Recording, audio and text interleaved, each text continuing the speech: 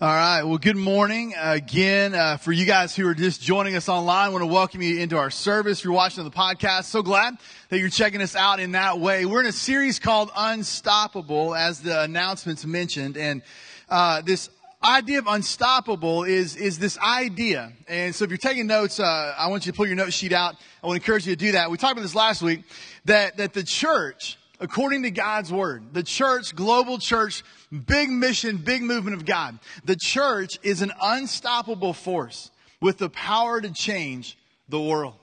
That the church is an unstoppable force with the power to change the world. That God's global mission, that God's mission in the world, His movement in the world is unstoppable. That at the end of the day, when Jesus returns and He comes to bring a conclusion to all things, the followers of Jesus, the church, we are going to come out victorious. That the end is already written. That while the church faces persecution, opposition, trials, setback, even scandals at times, the global mission of God cannot be stopped. It's an unstoppable force. And it has the power to change the world. Jesus said this in Matthew chapter 16, verse 18.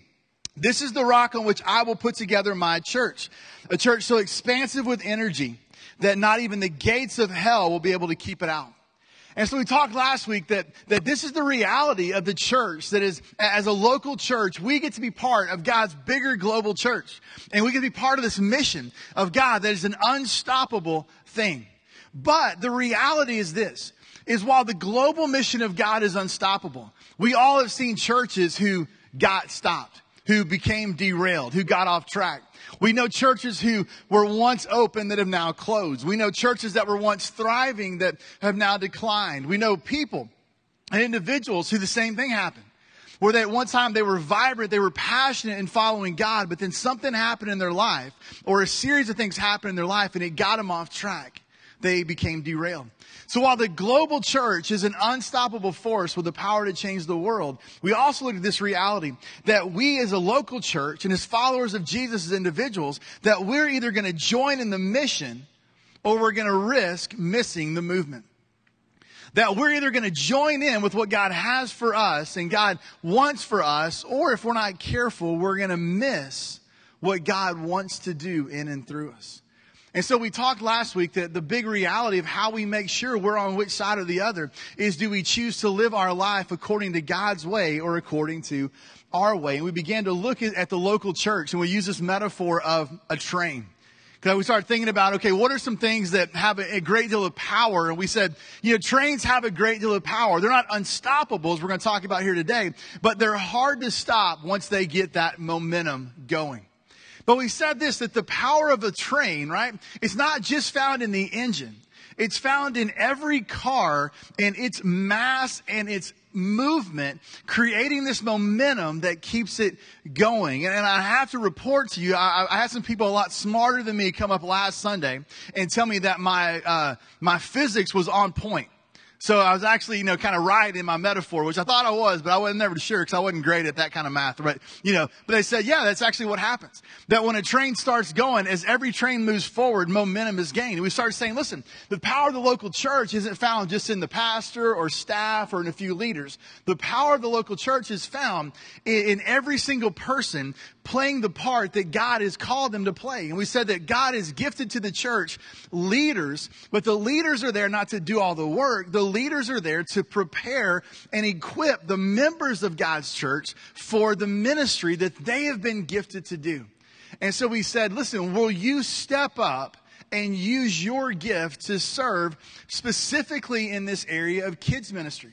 And church, I'm excited because we had around 40 people turn in commitment cards to say that they're going to step up to serve primarily in our kids ministry to help during this transition. So we need to celebrate that and thank God for what God has been doing. Let's give God a hand for that, because that's incredible. Now we're following up. And so two things. One is that we're following up, trying to get people plugged into where God's calling them to plug into. But here's the second thing. Just because 38, 39, 40 or so people said, hey, I'm willing to step up and fill a gap, it doesn't take you off the hook, because you have a role to play as well. And so maybe you weren't here last week and we're here last week. You're like, what's going on? Go back and watch the podcast, because I believe this, that every person has a part to play. And as we play our role, then the church becomes unstoppable.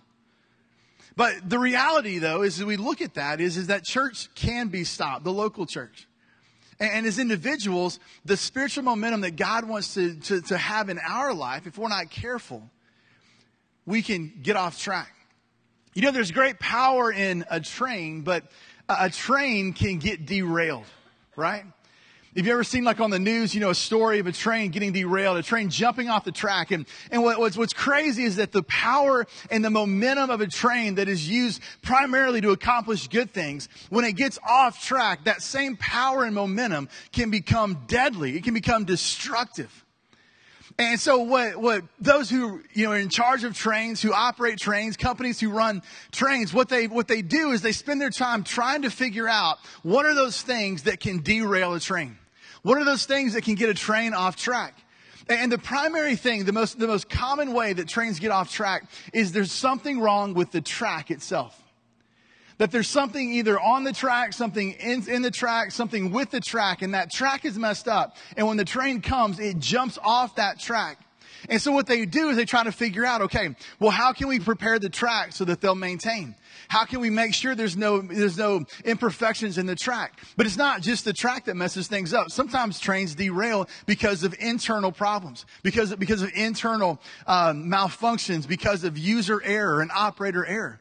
And so what train companies do is they try to identify, okay, what's the potential risk? And then how do we try to fix it? And see, in the same way that trains can get off the track, we see that local churches can get derailed. That churches can jump the track. That churches who were once on fire, who were missional, who were going out and doing important things, now all of a sudden have kind of gotten away from that. Or as individuals, we all know people who at one time were following God, they were following Jesus, and then something happened in their life and they've got off track. And so the reality is this, is that while there's great power in spiritual momentum, we have to make sure that God is allowing us and we're positioning our lives to identify what potential hazards are there so that when we come across those things, that we don't lose our momentum spiritually. We don't lose our vitality for God spiritually. We don't lose what God is wanting to invite us into. And we don't get derailed. And so what I want to do today is I want to share with you from God's word, Paul, the Apostle Paul's writing, where he talks to us about this reality of what does it mean for us to position our life to avoid becoming derailed. How can we identify the risk that can help us to lose or cause us to lose that spiritual momentum? How is we as a church? How do we identify the risk? And what can we do to prevent these accidents from happening spiritually?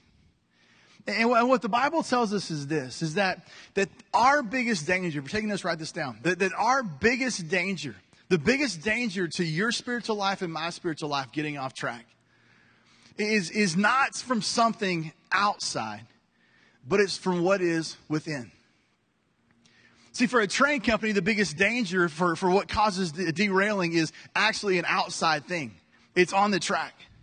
For us, though, the biggest danger, for those of us who are followers of Jesus, the biggest danger to our spiritual life, for us getting off track, us losing momentum, us derailing, us getting destroyed spiritually, or us causing destruction in our life and the lives of others, the greatest danger isn't from outside forces.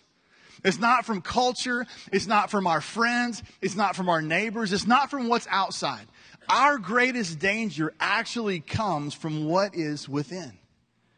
Look what James says in James 1:13-15. It says, when people are tempted, they should not say, God is tempting me. Evil cannot tempt God, and God himself does not tempt anyone. But people are tempted when their own evil desire leads them away and traps them. This desire leads to sin, and then sin grows and brings death. So James says, listen, the danger of derailing in our life, it's not primarily something that's going to happen to us on the outside of us. It's not primarily a struggle that we're going to go through. It's not primarily something outside of us. Our primary danger is the fact that we have within us the ability to choose the opposite of what God says we should do. The Bible calls that sin. And James says, listen, that when you're tempted and you choose the wrong thing, don't blame somebody else because that desire is within you. And see, if you're a follower of Jesus, and listen, I know not everybody in this room is a follower of Jesus, and I'm so glad you're here. I'm so glad you're exploring that. I'm so glad you're asking questions about that. But if you're a follower of Christ today, see, we live in this time that I call the in-between. See, because we recognize that when we put our faith and trust in Jesus, He forgives us of our sin. We're made new. And He then puts us on this course and this pathway to become new, to become newer and newer and newer until one day when He returns or we go to be with Him in heaven, that newness will become complete. And so we live in this in-between time from when God begins to start this process the Bible calls sanctification, this making us more like Him, to when we'll be just like Him. In this in-between time, we live in this tension where we're no longer, what the Bible says, slaves to sin. We're no longer bound to follow our evil nature, our sinful desires, but they still are a part of our flesh. So maybe you're a follower of Jesus and you're like, Zach, I don't understand why I struggle with sin. It's because you're not there yet and neither am I.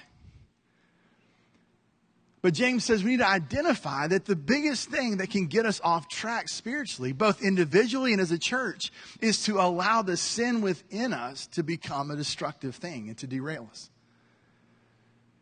And so in Ephesians 4, Paul talks to us about how can we stay on track? How can we avoid derailing spiritually? And he does so in the context of this chapter we began to look at last week. Last week we looked at the chapter 1 through 16, verses 1 through 16. It talked more about the church and how it operates. And now Paul's going to talk more about not just how the church operates, but how we as individuals and then collectively should live our lives so we can stay on the track God has for us. So look with me, Ephesians chapter 4, starting in verse 17. He says, with the authority of the Lord's authority, I say this. So he's saying, listen, this is not my advice. So this is not Paul just kind of like coming up with something. He says, listen, with the Lord's authority. So I'm speaking this on behalf of God. So there's some weight behind it. Live no longer as the Gentiles do. Well, okay, who are the Gentiles, right? Well, let's kind of look at it, because in that day and age, there were really two groups of people. You had the Jewish people, who were the Jews, and everybody else, who were the Gentiles. Now, is Paul making kind of a racial statement about this whole group of people, saying don't live like the Gentiles? Is he talking about don't live like this certain ethnic groups and that kind of stuff? No, here's what he's making the point of, is you have the Jews who were known as God's people, and you had the Gentiles who were not God's people. You had the Jews who were those who were living for God in a lot of ways, and you had the Gentiles. And so he's saying, listen, don't live as those who are not living for God. See, a lot of the first Christians were Jewish people who became followers of Jesus. But then Paul said, listen, I'm also going to go preach to the Gentiles. So he's not saying you can't be a Gentile and be a follower of Jesus. He's saying, listen, that there's really two ways to live. We can live based upon God's truth and God's way, or we can live based upon another way. And the Gentiles were known as those who lived the other way. And so he says, listen, don't be like those who don't live for God. He says, because you're a follower of Jesus, because you're a believer, because you're a Christian, because you are now part of God's people, don't live like you're not. And he gives us these two ideas of, okay, well, what does it mean to live like we're not a follower of God versus what does it mean to live like we are a follower of God? Well, he says this. Let's look at verse 17 through 19. But before we do, write this down. He gives this kind of this idea. And he says that wrong thinking plus a hard heart will equal wrong living. So he says, don't live like the Gentiles do. Don't live in a wrong way. Don't live in an unhealthy way. Don't live in a non-productive way, a non-godly way. He says, listen, there's a right way to live and a wrong way to live. He says the wrong way happens when we have wrong thinking and a hard heart. Look what he says, verse 17. It says, don't live like the Gentiles, for they are hopelessly confused. Their minds are full of darkness. They wander from the life God gives them because they have closed their minds and hardened their hearts against him. They have no sense of shame, and they live for lustful pleasure and eagerly practice every kind of impurity. Paul says there's a right way to think about life and a wrong way to think about life. There's a right way to think about how we should live and a wrong way to think about how we should live. And he says, don't live thinking like unbelievers think. Now, maybe you're not a follower of Jesus today and that just offended you. Because God's word's saying there's a wrong way to think. And if you're not a follower of Jesus, you're not thinking the right way. Well, Paul said it, not me, so you can email him, okay? All right? But the reality is this, is though we don't like to accept this, there are right and wrong things in life. And if God is right, which we believe God is right, as his followers, and his word is true, then his word is right, and what is different than that, it's wrong. It's not as good. It's not healthy. It's not productive. It's not what he wants for us. And he says, don't think in a wrong way. He says, don't be confused. Don't be full of darkness. So think according to God's truth, not your truth or your perspective or perception of truth. He says, don't think in a wrong way. And he says, then don't not just think in a wrong way, but don't have a hard heart. He says that the Gentiles, these unbelievers, right, that they have hardened their hearts against God. That they've closed themselves off relationally to the reality of God.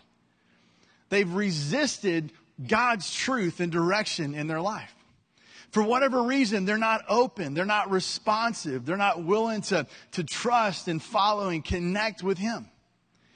And Paul says, listen, if you live with wrong thinking and you pair that with a hard heart, it's going to lead to wrong living. And he says that these people, right, who think in a wrong way, not according to God's truth, who aren't open and not responsive to God in a relationship, then it leads them to live their lives in a way that's not good. It says that they live for lustful pleasure. They eagerly practice every kind of impurity. Meaning this is that they don't live based upon the tracks that God has set forward for their life. And then Paul says, but we're supposed to be, as followers of Jesus, different. Look at verse 20. It says, but that isn't what you learned about Christ. Since you have heard about Jesus and have learned the truth that comes from him, throw off your old sinful nature and your former way of life, which is corrupted by lust and deception. So Paul says, listen, that's how we all used to think. Because as a follower of Jesus, was a point in your life where you weren't a follower of Jesus. And the Bible says that we all had wrong thinking. We all at one time had a hard, unresponsive heart to God. But because we have responded to God, because we've embraced his truth, because Jesus has come and he's made us new, he's forgiven our sin, and he's brought us eternal life, because that has happened, now we're to throw off this old way of living. So we're to let go of the wrongful thinking. We're to let go of the hardened heart. And we're supposed to let go of living life in a wrong way, not according to God's design. And so Paul says, listen, there's one way to live. It's a life marked with wrong thinking and a hard heart, which leads us to wrong living. But then there's another way. And so write this down. He says that we need to be people, if you're a follower of Jesus, who live with a right thinking. And not just with right thinking, but right thinking that has a soft heart toward God. And then lives, because of our right thinking and our soft, responsive heart, that lives in a right way, that lives life according to God's way. According to the track and the path and the rails that he has put out for us to follow. Look what Paul says in verse 23. It says, instead, let the Spirit renew your thoughts and your attitudes. That we need to begin to think in a different way, based upon God's truth, based upon God's ideas, based upon God's reality. So he says, let God renew your thoughts and your attitudes. And he says, and put on your new nature. That when we become followers of Jesus, the Bible says that we become new, that we're a new creation. The old is gone, the new has come. And the Old Testament prophet Ezekiel talks about this reality that when God makes us new, he replaces the heart that we have. Not our physical heart, but our spiritual heart. Here's what he says. Ezekiel 36, 26 and 27. It says, and I will give you a new heart, and I'll put a new spirit in you. I will take out your stony, stubborn heart, that hard heart, and I will give you a tender and responsive heart. And I'll put my spirit in you so that you will follow my decrees and be careful to obey my regulations. So Paul says, when you become a follower of Jesus, he takes that stubborn, hard heart, that unresponsive heart out, and he gives us a heart of flesh, a heart that is open to God, a heart that is responsive to God. But we've got to make sure that we don't allow hardness to creep back into our heart. And so Paul says that, listen, that we need to have right thinking. We need to have a soft heart that God has replaced in us. And then we need to allow that to lead us to live our lives in a right way. And we don't have time to go through them all, but for the next several passages and paragraphs, Paul begins to talk more and more about what this right living looks like. He says that we need to be honest and quit telling lies, that we need to think about positive things, that we need to think about productive things, that we need to treat each other not with coarse talk and harsh talk. We need to be people who results in loving each other, that we don't need to slander each other. We need to be tenderhearted. And so much of what he talks about is about how the church is supposed to connect and live in relationship together. Because see, what we do as individuals has an effect on us as a community. See, one of the things that we've done is, as a Western culture, is that we've taken the Bible and God's Word and we've made it all about the individual. That we talk about, what is God saying to you? What is God saying to me? What does God have in store for you? What does God have in store for me? But the Bible was written with a different understanding. It was written in an Eastern culture and context. So the Bible talks so much about not just the individual application, but how as individuals we're part of a larger community. And how what we do actually affects other people. And so much of what he talks about here has to do not with just our own lives, but has to do with how we interact together. See, I don't know about you, but here's my experience. Is churches that jump off the track. Churches that lose spiritual vitality, they lose their momentum. Churches that split, churches that close, churches that become unhealthy. So many times, the reason behind how that happens and why it happens is not some big external force. It's not some big theological discussion. It's about broken relationships. It's about these people not liking the pastor. It's about this group of people not getting along with that group of people. And it may be a good issue, but how they handle that disagreement becomes an unhealthy thing. So this group is talking and gossiping about this group. This group is talking and gossiping about that group. This group hates that group. They make assumptions about this group. And then all of a sudden, you've got a church that's no longer focused on the mission because they're spending all their time attacking and devouring, as the Bible says, one another. Well, see, that's not right living. And it comes from wrong thinking. It comes from a hard heart. And so the reality is that this isn't just about an individual thing. It's about our church. See, our spiritual vitality and our obedience as individuals in this local church, it's going to affect the ability for the church as a body to thrive and to keep moving forward. So it's not just about us. But Paul says, listen, I want you to think about this. I want you to think about, how do I live with right thinking? How do I maintain a soft heart? And then how do I make sure my life is lived in the right way? You know, have somebody come up after the first service and they go, well, Zach, what if you combine those? You know, Paul says that there's wrong thinking with a hard heart leads to wrong living. What if you have wrong thinking and a soft heart? I'm like, wish you would have asked me that Wednesday. Right? I'm like, I wasn't really talking about that, but I was thinking about it, right? We were talking about it. I said, well, you got wrong thinking, but a soft heart. So you're not very wise, but you're open to God. Well, what does that look like? I think it looks like immaturity. Because it's like you got good intentions, but you don't know God's word. So that's the person who, in all good intention, tells somebody something wrong about God because they want them to feel better about themselves. But see, that's still not going to lead to right living. Okay, well, what if you have, I'm going to get this right, what if you have then a hard heart, but right thinking? What if you know the right stuff, but you're not open and responsive to God? Well, what does that lead to? Legalism. The Pharisees. The people who can tell you the right thing, but don't have an ounce of love for you in telling you that. And see, that doesn't result in right living either. So it truly is about both a right thinking and a soft heart. A mind that knows God's truth, that seeks God's truth, and is responsive to how God wants that applied.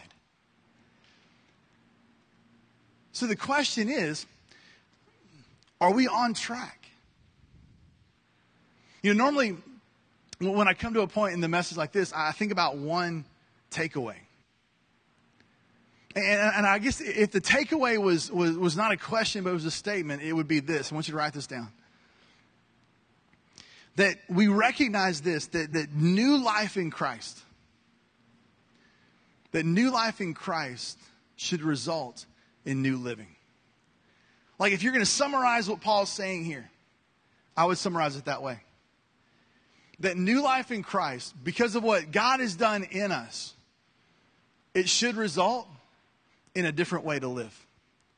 That as followers of Jesus, our lives should be different than those who don't follow Jesus. That as followers of Jesus, how we think about things should be different than those who don't follow Jesus. That as a follower of Jesus, that our heart is responsive to God and to other people in a way that's different than those who don't. And that as a follower of Jesus, the way we live should look differently to those who don't follow him. See, listen, we don't earn God's love. We don't earn forgiveness. We don't earn salvation by doing the right things and having the right thinking and a soft heart and right living. Because all of our best is nowhere near perfection, which is God's standard. So in grace, he comes to us and he gives us what we can't do. He gives us Jesus.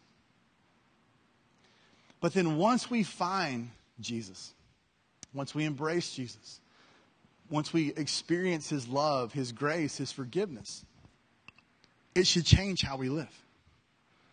It should change how we think. It should change how we feel. It should change what we do. So as we conclude, I want to ask you 3 quick questions. If new Christ should result in this new living, let's evaluate. And I want you to ask this question. If right thinking is the goal, then what is in my mind? Then what is in my mind? Not just what's on your mind, what's in your mind. But you see, the way that we develop right thinking is to have God change the way we think. 1 Corinthians 12:2, Paul writes this. He says, don't copy the behavior and customs of the world, but let God transform you into a new person by what? By changing the way you think. That we need to learn how, and we need to let God lead us to begin to think in a different way. So what's in your mind? What do you think on? What do you fill your mind with? Look at what Paul says in Philippians 4:8. It says, finally, brothers and sisters, whatever is true, noble, right, pure, lovely, admirable, if anything's excellent or praiseworthy, think about such things. That we're supposed to think about certain things, to think about, to meditate on, to be focused on certain things. So that the way we think, then, what we have in our mind, what we put in our mind, what we think about on our mind, what's on our heart, that it should be the things of God. The psalmist says it this way in Psalm 119:9. It says, how can a young person stay on the path of purity? Meaning, how can they stay on the path of following God? How can they stay on the tracks? And what does he say? By living according to your word. That when we allow God's word to fill our mind and for it to be in our mind and it to be what we meditate on, what we think about, it changes the way that we think. Well, if that's true, then so is the opposite. Then whatever we spend our time filling our mind with, whatever we spend our time thinking on and meditating on, it's going to determine the way that we think. Have you ever wondered if you maybe you're not even not a follower of Jesus, but you come to church enough that you know this, right? The why pastors talk so much about the importance of a quiet time, of reading God's word every day, of a personal devotion. They use all kind of words, but why pastors talk time and time and time and time again about how important it is to spend time reading God's word, thinking on God's word, meditating on God's word. It's because this principle right here. Because if God's word is filling our mind, if God's word is what we think about in our mind, it's going to change the way that we think. And changing the way we think will change the way that we live. And I'll tell you, there are weeks and there are times and seasons where I'm filling my mind with so many things. And if I'm not filling my mind with God's truth, with God's word, it changes the way I live. I'm more irritable. I'm more discouraged. I'm more likely to make a bad decision and to fall into temptation about something. And see, I think the same is true for your life as it is for mine. So the question needs to be, what's in your mind? What are you filling your mind with? But here's the second one. Because Paul says it's not just about how we think, it's about our heart. So what's the condition of your heart? What's the condition of your heart? Is your heart soft to God today? Is it open? Is it responsive? Or is it hard? Or maybe are there areas where it's hardened a little bit? Well, what hardens our heart? Well, several things can harden our heart. You know, one of those is doubt. That maybe there's a doubt about God or a doubt about His plan for your life that you just, it's frustrating you right now, and it's kind of causing this resentment to build up. Or maybe it's a disappointment. Maybe God hasn't done what you've asked Him to do, or He's not done it as quickly as you hoped that He would. And that disappointment is causing some bitterness and some hardness in your heart toward God. Or maybe it's not just, this idea of a disappointment, but you're downright discouraged because you feel like God is letting you down. See, in the same way that in our marriages, in our friendships, in our dating relationships, even in our parent-child relationships, that those things like doubt and discouragement and disappointment can create a hardness and a bitterness and a resentfulness that then causes us to create distance between that person relationally. The same thing happens in our faith. And that new heart becomes a little bit harder, a little more rough around the edges. And so how do we deal with that? I think we deal by first being honest. Being honest with ourselves. To say, Zach, you know what? I'm struggling with that. To look inside and say, yeah, I'm discouraged with God right now. I'm angry with God right now. I'm bitter with God right now. I'm doubting God right now. And then once you recognize that, it's getting honest with God about it. Listen, I think sometimes we think that we can't be honest with God, like He's going to be offended. Here's a secret. He already knows. But there's power when we go before God and we say, God, I don't get it. I'm discouraged. God, I'm doubting. I'm having a hard time believing you right now. When we get honest with God about that, and we ask Him to come in and grant that peace, grant that encouragement, grant that, it's amazing that He can begin to do that. And then sometimes it's not just talking to God about it, but it's going to somebody else we're close to and having that same conversation. Of saying, you know what? There's this thing in my life right now, this situation. I don't understand it. But I feel like I'm getting bitter at God about it. Would you just pray for me? Do we have right thinking? Do we have a soft heart? But then the third question is really this. What's the action that defines your life? So if you were to take the example of Jesus, and then you were to take the example of your life, would there be some similarities? Now, I know you're thinking, you're like, well, Jesus is perfect. I'm not perfect. Well, God's not asking you to be perfect. He made you perfect through Jesus. But he also says that we should live our lives following the example of Jesus. So would you ever be mistaken for Christ? Would anybody ever look at your life and say, that's kind of like Jesus? See, that's what it means to follow that example. Because we're supposed to live differently. If we're living our life based in doing things in ways that we look at it and say, Jesus would never do this, then it's probably not the right way for us to live. So what's in your mind? What's the condition of your heart? And then what defines your life? See, new life in Christ should result in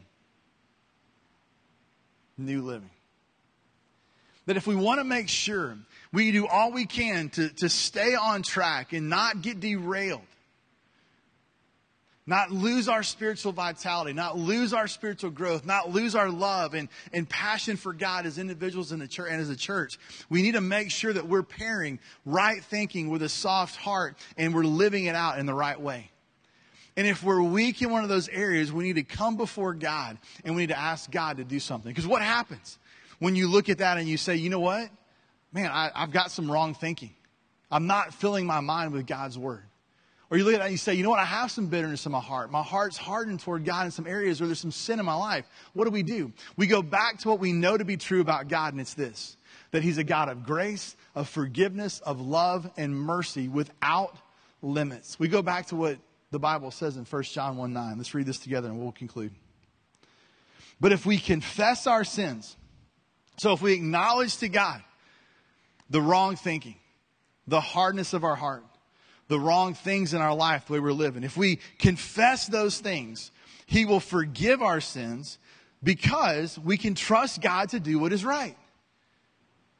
And it's not a one-time verse. It's an everyday promise. If we confess our sins, He'll forgive us our sins because we can trust Him to do what's right, and He will cleanse us from all the wrongs that we have done. What do we do when we recognize wrong thinking, a hard heart, or wrong living? When we recognize that there's some danger on the track up ahead and we don't want to derail, we ask God to fix the track. We ask God to fix our thinking. We ask God to change our heart. We ask God to give us strength to live for Him. Well, what happens if we've gotten off track? We ask God to put us back on track. And every time we do that, He'll promise that He will. So are you riding the track today that God has for you? What better defines your life? Right thinking or wrong thinking? What better defines your life? A hard heart or a soft heart? What better defines your life? A life lived according to God's way or life lived according to your way? God has the power and the willingness to forgive everything that we've ever done, including what we're doing right now, to put us back on track. Not only put us back on track, but to give us that little push to help us move forward, if we will trust in Him. We're going to move into a time of response, and we're going to sing a song that really talks about, God, here's my heart. God, here's my life. And maybe today that's where you are. You need to come back to Him and say, God, I need you to come and to soften my heart. I need to just commit to you my thinking and my living again. As I was thinking about this message, and I thought, God, what do you want us to remember about you? And I thought about the Lord's Supper. See, the Lord's Supper, or communion, some people call it the Eucharist. It's what we believe to be the symbolic way God has told us to remember His death. That on the night when Jesus was betrayed, He was going to be arrested and He was going to be put to death on a cross and be raised to life 3 days later. When He was going to do what it needed to be done so that we could have hope and life and be loved and forgiven. He took a meal that the Jewish people had done and were doing, and He put a new spin to it. The Bible says He took a piece of bread and He said, this bread represents my body, a body that will be broken for you. And so when you eat this bread, I want you to remember me. Remember what I have done because I love you, so you can have life and hope and forgiveness. And then He says He took the cup And he said, this cup represents the blood that's going to be shed for you. And this new commitment, this new agreement that if you ask for forgiveness, I'll give it to you and I'll cleanse you of your sin. Whenever you take this cup and you drink it, I want you to remember me. And so from that day forward, early followers of Jesus, the very first Christians, practiced this supper, remembering the body of Jesus broken, the blood of Jesus that was shed. And because of that, the hope and the life that we can have. And so as we sing this song, we reflect on these questions, we ask God to kind of examine our heart. I want to invite you to take the Lord's Supper. We've got 2 stations over here, 2 on this side. And listen, if you're a follower of Jesus, you're invited to come take the elements. You don't have to be a member of our church. You could be an out-of-town guest. But listen, if you say, Zach, I've chosen Jesus, I'm a believer, I'm a Christian, then you're invited to come. And so what we're going to do is we're going to stand in a minute. I want to pray for us. We're going to sing this song. And as you feel led, I want you to come to one of the stations, grab the bread, grab a cup, and then you can come to the front and kneel if you'd like to and take the elements. You can go back to your seat. You can gather as a family. It's totally up to you, however you want to practice this. But I want to encourage you to do so with the thought in your mind of, God, what is it you want me to know today about you? What is it that you're wanting to do in my life? And then take those elements as you feel led. Will you stand with me as we pray? God, we come to you today and we thank you for your word. God, the promise and the truth that you've given us. And we, God, celebrate your supper today. The bread that represents your body. Jesus, the cup that represents your blood. And we take these remembering that because of the broken body and the shed blood and the resurrection from the grave, that we have hope and life eternal. So God, do your business in us. Help us to walk out, God, more like Jesus than we walked in. God, we give this time to you as we respond. In Jesus' name, amen.